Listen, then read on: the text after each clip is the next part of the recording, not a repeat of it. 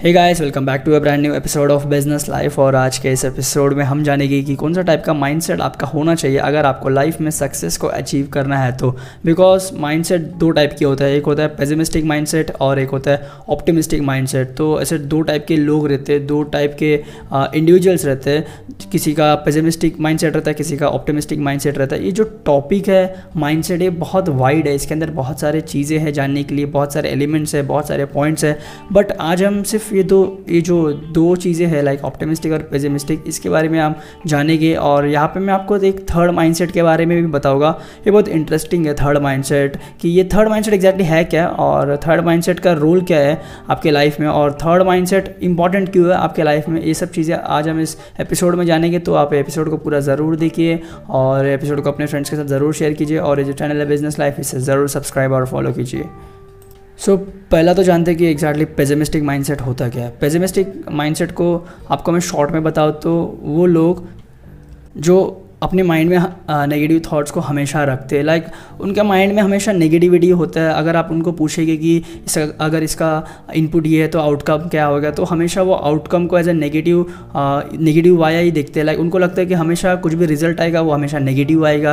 कुछ भी अगर इंडिया ऐसा कंट्री उसमें होने वाला है वो हमेशा नेगेटिव होएगा। कोई भी आप उनसे राय लेने जाएंगे तो वो हमेशा आपको नेगेटिव आंसर ही देंगे। तो उनका माइंडसेट ही ऐसा एक फिक्स्ड हो गया कि उनका माइंडसेट उनका शेप ले लिया है as a negative mindset, as a pessimistic mindset. तो ये बहुत खराब माइंडसेट है। अगर ऐसा टाइप का माइंडसेट रहेगा तो कोई इंडिविजुअल अपने लाइफ में सक्सेसफुल बन ही नहीं पाएगा। इसलिए पेसिमिस्टिक माइंडसेट वाले लोग हैं कंट्री में और दुनिया में बहुत सारे हैं। बट ये जो रेशियो है पेसिमिस्टिक इंडिविजुअल का वो डे बाई डे कम भी हो रहा है, बिकॉज जो नॉलेज है वो एक्सेस बहुत ईजीली है। लाइक कोई भी कहाँ से भी नॉलेज को एक्सेस कर पा रहा है। तो इसके लिए जो पेसिमिस्टिक माइंडसेट है वो धीरे धीरे कम हो रहा है। बट अभी भी बहुत मात्रा में जो पेसिमिस्टिक माइंडसेट वाले लोग हैं वो अभी भी इस दुनिया में है और इस कंट्री स्पेशली इंडिया में है। बिकॉज जो लोगों का एज हो जाता है, जो मोर देन 35 रहते हैं, तो उनका माइंडसेट तो मोस्ट ऑफ द लोगों का पेसिमिस्टिक होता है। तो आप उनको कुछ भी पूछ के देखिए, लाइक इसका आउटकम क्या होएगा, वो हमेशा नेगेटिव ही आउटकम बोलेंगे। इसका क्या होएगा, वो नेगेटिव ही बोलेंगे। उनका माइंड में हमेशा नेगेटिव चीज़ें घूमते रहते हैं, नेगेटिव आउटकम ही घूमते रहते हैं। उनका माइंड एक शेप ले लिया है नेगेटिव डायरेक्शन में।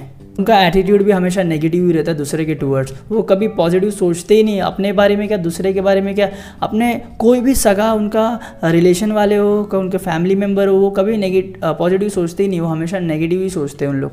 तो ये होते पेसिमिस्टिक माइंडसेट वाले। तो यहाँ पे मैं आपको एक पॉइंट बताना चाहता हूँ। पेसिमिस्टिक माइंडसेट वाले, मेरा ये पर्सनल ओपिनियन है, लाइक उन लोग 90% रॉन्ग होते हैं बट उन लोग 10% राइट भी होते हैं। तो ये 10% उन लोग राइट क्यों होते हैं मैं आपको आगे एपिसोड में बताऊंगा। तो एपिसोड को आप ध्यान से सुनिए अगर आपको जानना है कि जो पेसिमिस्टिक माइंडसेट वाले लोग होते हैं वो 90% रॉन्ग क्यों होते हैं और 10% उन लोग राइट क्यों होते हैं। लाइक कैसा उन लोग 10% राइट है। तो अभी समझते हैं कि ऑप्टिमिस्टिक जो माइंडसेट होता है तो एग्जैक्टली वो होता है क्या। ऑप्टिमिस्टिक माइंडसेट जिस इंडिविजुअल का होता है वो हमेशा पॉजिटिव सोचता है, उनका माइंड में हमेशा पॉजिटिव रहता है, वो एवर एनर्जेटिक रहता है, वो हमेशा पॉजिटिव थॉट्स अपने माइंड में फीड करते रहता है। वो लोगों के बारे में अच्छा सोचता है, वो अपने बारे में एक ऑप्टिमिस्टिक व्यू रखता है, लाइक एक पॉजिटिव व्यू रखता है कि मैं लाइफ में बड़ा होकर कुछ बन पाऊँगा। अगर यही जो पेसिमिस्टिक रहता है वो ये नहीं सोचता है, उसको हमेशा लगता है कि मैं लाइफ में कुछ नहीं कर पाऊँगा, मैं हमेशा फेलियर ही रहूँगा। बट जो ऑप्टिमिस्टिक रहता है वो हमेशा सोचता है कि मैं लाइफ में कुछ ना कुछ तो बड़ा करूँगा ही करूँगा और कुछ ना कुछ अच्छा लाइफ में मैं करूँगा ही करूँगा और अच्छा एक चीज़ और अच्छा एक सक्सेस को मैं अचीव करके रहूँगा। तो उनका बेसिकली माइंडसेट ही रहता है टोटली पॉजिटिव रहता है। उनके माइंड में नेगेटिव थॉट्स ज़्यादा रहते ही नहीं, आते तो भी बहुत जल्दी निकल जाते हो। तो उनका माइंड पूरी तरह से ऑक्यूपाइड रहता है पॉजिटिविटी से। तो इसका एक रीज़न होता है कि इनका माइंडसेट इतना पॉजिटिव क्यों है। तो पहला तो रीज़न होता है कि इनका जो अपब्रिंगिंग है बचपन से, तो वो बहुत पॉजिटिव एक एनवायरनमेंट में हुआ है और उनके पेरेंट्स बहुत पॉजिटिव थे। तो उनको हमेशा पॉजिटिव बातें सुनने मिलता था और उनको हमेशा मोटिवेट करते थे लोग। और जो पेसिमिस्टिक है तो उनका जो केस है, तो उन लोग कोई क्वेश्चन पूछेगा अभी उन लोग पेसिमिस्टिक क्यों बने। तो यहाँ पे मैं कहना चाहता हूँ कि जो पेसिमिस्टिक लोग होते हैं उन लोग का काइंड ऑफ अपब्रिंगिंग, ये डिपेंड्स है किस किस का रहता है, ऐसा किस किस का नहीं रहता है। उन लोग का अपब्रिंगिंग अच्छा नहीं रहता है, उनका फ्रेंड सर्कल्स अच्छे नहीं रहते, वो जो कंटेंट नॉलेज वो कंज्यूम करते वो अच्छा नहीं रहता है, कंटेंट जो कंज्यूम करते वो भी नेगेटिव यूट्यूब पे देखते, टीवी में देखते, तो वो नेगेटिव नेगेटिव नेगेटिव जा जाके उनका माइंड एक नेगेटिव शेप ले लेता है। तो हमेशा उनके माइंड में से नेगेटिव आता है। बिकॉज एक चीज़ है, अगर आप अपने माइंड में क्या डालेंगे ना, what goes in that comes out. तो एक इंग्लिश में फ्रेज़ है ये, तो ये होता है आपके माइंड को अच्छा नॉलेज फीड करो आप, तभी आप एक ऑप्टिमिस्टिक पर्सन बन पाएंगे। और किसी किसी का नेचुरली होता है, वो हमेशा पॉजिटिव सोचते रहते हैं, वो अलग इंडिविजुअल्स है, ऐसे इंडिविजुअल्स बहुत कम है। But most of the individuals कैसा होता है, उनके फैमिली अपब्रिंगिंग अच्छा रहता है और उनका माइंडसेट अच्छा रहता है कि वो अच्छा नॉलेज कंज्यूम करते हैं, वो अच्छे दोस्तों के साथ रहते हैं। बिकॉज फ्रेंड्स बहुत इंपॉर्टेंट है। इंग्लिश में कहावत है, you are average of 5 people whom you keep around yourself. तो इसका मतलब है कि आप 5 जन के एवरेज है जो आप अपने आजू बाजू सराउंडिंग में आप अपने फ्रेंड्स को रखते हो। तो आप बहुत सावधान रहिए आप अपने फ्रेंड्स को चूज़ करते वक्त। तो ऑप्टिमिस्टिक लोग का मैं बात कर रहा था, ऑप्टिमिस्टिक लोग एक पॉजिटिव आउटकम को एक्सपेक्ट करते, वही पेसिमिस्टिक लोग एक नेगेटिव आउटकम को एक्सपेक्ट करते। तो इसके लिए ऑप्टिमिस्टिक और पेसिमिस्टिक टोटली अपोजिट है। और यहाँ पे भी मेरा ओपिनियन है कि जो ऑप्टिमिस्टिक होता है वो 90% राइट रहता है। लाइक 90% मेरे हिसाब से उनका माइंडसेट बहुत अच्छा है, बट 90% ही उन लोग राइट है। उन लोग फिर यहाँ पे 10% उन लोग रॉन्ग है, लाइक पूरी तरह से ऑप्टिमिस्टिक माइंडसेट रखे। तो इसका भी रीज़न मैं आपको एपिसोड के एंड तक पूरा बताऊंगा, तो आप एपिसोड को बहुत ध्यान से सुनिए अभी से। तो जैसा कि मैं आपको स्टार्टिंग में बोल रहा था कि एक थर्ड टाइप का माइंडसेट भी होता है जो मैं आपको एपिसोड में बताऊँगा। वो थर्ड माइंडसेट का नाम है रियलिस्टिक माइंडसेट। तो अभी सोच रहे रहेंगे कि आप ये रियलिस्टिक माइंडसेट एग्जैक्टली होता है क्या है। तो रियलिस्टिक माइंडसेट का मतलब है ये दोनों के बीच में रहता है वो बंदा। अगर किसका रियलिस्टिक माइंडसेट है तो ये रियलिस्टिक माइंडसेट बहुत कम लोगों का रहता है। बिकॉज ये कोने में जाना नहीं तो ये कोने में जाना ईजी है, बीच में रह के बैलेंस करना बहुत टफ होता है लाइफ में। बिकॉज लाइफ में बैलेंस करना सबसे ज़्यादा मुश्किल है। आप नेगेटिव साइड में चले जाइए, वो बहुत ईजी है। आप पॉजिटिव साइड में चले जाइए, आप टोटली पॉजिटिव हो जाइए, वो बहुत ईजी है। बट आपको बैलेंस करना है तो लाइफ में वो बहुत टफ है। भले ही वो कोई भी चीज़ हो, माइंडसेट हो, आपका फैमिली, आपका बिजनेस, आपका जॉब, आपका जो भी बाहर आप कर रहे हो, अगर उसको आपको मैनेज करना है तो वहाँ पे भी मैनेज करना बहुत मुश्किल होता है। इसके लिए लाइफ में चीज़ों को मैनेज करना बहुत मुश्किल है कंपैरेटिवली एक चीज़ को मैनेज करना। एक चीज़ को आप इजीली मैनेज कर पाएंगे, बट आप मल्टीपल चीज़ों को एक साथ मैनेज नहीं कर पाएंगे। तो जो रियलिस्टिक माइंडसेट वाले रहते हैं उन लोग ऑप्टिमिस्टिक और पेसिमिस्टिक के बीच में रहते हैं। उन लोग का माइंडसेट ऑप्टिमिस्टिक भी रहता है और पेसिमिस्टिक भी रहता है। तो उनको एग्जैक्टली पता रहता है कि कौन से सिचुएशन में मुझे कैसा रिएक्ट करना है और कौन से सिचुएशन में मुझे कैसा एक्ट करना है और कौन से सिचुएशन को मुझे प्रेडिक्ट करना है कि वो एज अ आउटकम नेगेटिव आएगा कि पॉजिटिव आएगा। वो एकदम रियलिस्टिकली चलते हैं।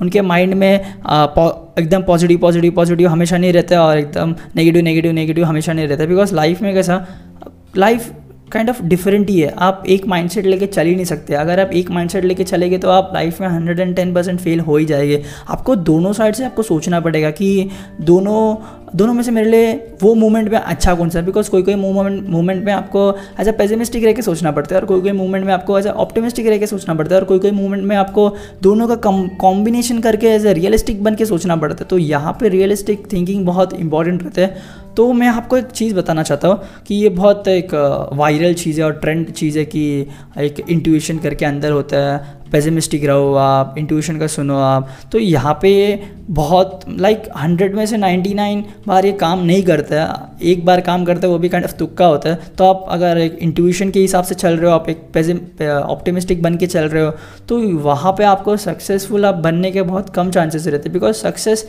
कैसा मिलता है आपको, कोई चीज़ को अचीव करेंगे आप, कोई ऐसा बिजनेस सक्सेसफुल होएगा। बिजनेस कब सक्सेसफुल होएगा और कोई चीज़ को कैसे आप अचीव करेंगे। आप अगर स्टडी कर रहे हो तो आप ये नहीं सोच सकते कि मैं हमेशा पॉजिटिव थिंकिंग रहूँगा, मैं पास हो जाऊँगा। आपको ये भी दिमाग में लेके चलना पड़ता है कि हाँ मैं फेल हो सकता हूँ, अगर मैं ये चीज़ नहीं पढ़ा तो फेल हो सकता हूँ, अगर ये चीज़ मैंने छोड़ दिया तो फेल हो सकता हूँ। तो यहाँ पे आपको एकदम प्रैक्टिकल होकर सोचना पड़ता है। मैं यहाँ पे और एक सिनोनियम देना चाहता हूँ। जो रियलिस्टिक थिंकर रहते हैं वो एकदम प्रैक्टिकल थिंकर्स रहते हैं। उनका थिंकिंग एकदम प्रैक्टिकल रहता है। वो सिचुएशन को बहुत अच्छे से ऑब्जर्व करते और वो परखते सिचुएशंस को। लाइक ये सिचुएशन में कैसा बिहेव मुझे करना चाहिए, तो वो उसके अकॉर्डिंगली बिहेव करते, ना कि उनका माइंडसेट कैसा है वो उसके अकॉर्डिंगली बिहेव करते। तो यहाँ पे बहुत इंपॉर्टेंट होता है कि आपको एज अ रियलिस्टिक माइंडसेट लेके लाइफ में आगे बढ़ने का। ये सिर्फ मेरा ओपिनियन है, ये आगे सबके माइंडसेट के अकॉर्डिंग डिपेंड है। कोई कोई ये अप्रोच को अडेप्ट करेगा, कोई कोई अप्रोच को अडेप्ट नहीं करेगा, बट मेरा ये सिर्फ एक ओपिनियन है। और मुझे सिर्फ ये चीज़ मुझे शेयर करना था आपसे कि रियलिस्टिक माइंडसेट होएगा तो आपका बेनिफिट्स क्या है, और रियलिस्टिक माइंडसेट का इंपॉर्टेंस क्या है लाइफ में, और सक्सेसफुल बनने के लिए इंपॉर्टेंस क्या है रियलिस्टिक माइंडसेट। तो यही सब सारी चीज़ें थे। सो गाइस, आपको एपिसोड पसंद आया तो इसे ज़रूर अपने फ्रेंड्स के साथ शेयर कीजिए, और ये जो चैनल है बिजनेस लाइफ, इसे ज़रूर सब्सक्राइब और फॉलो कीजिए, बिकॉज फ्यूचर में मैं आपके लिए ऐसे इन्फॉर्मेटिव पॉडकास्ट के एपिसोड लाते रहूँगा। Till then bye.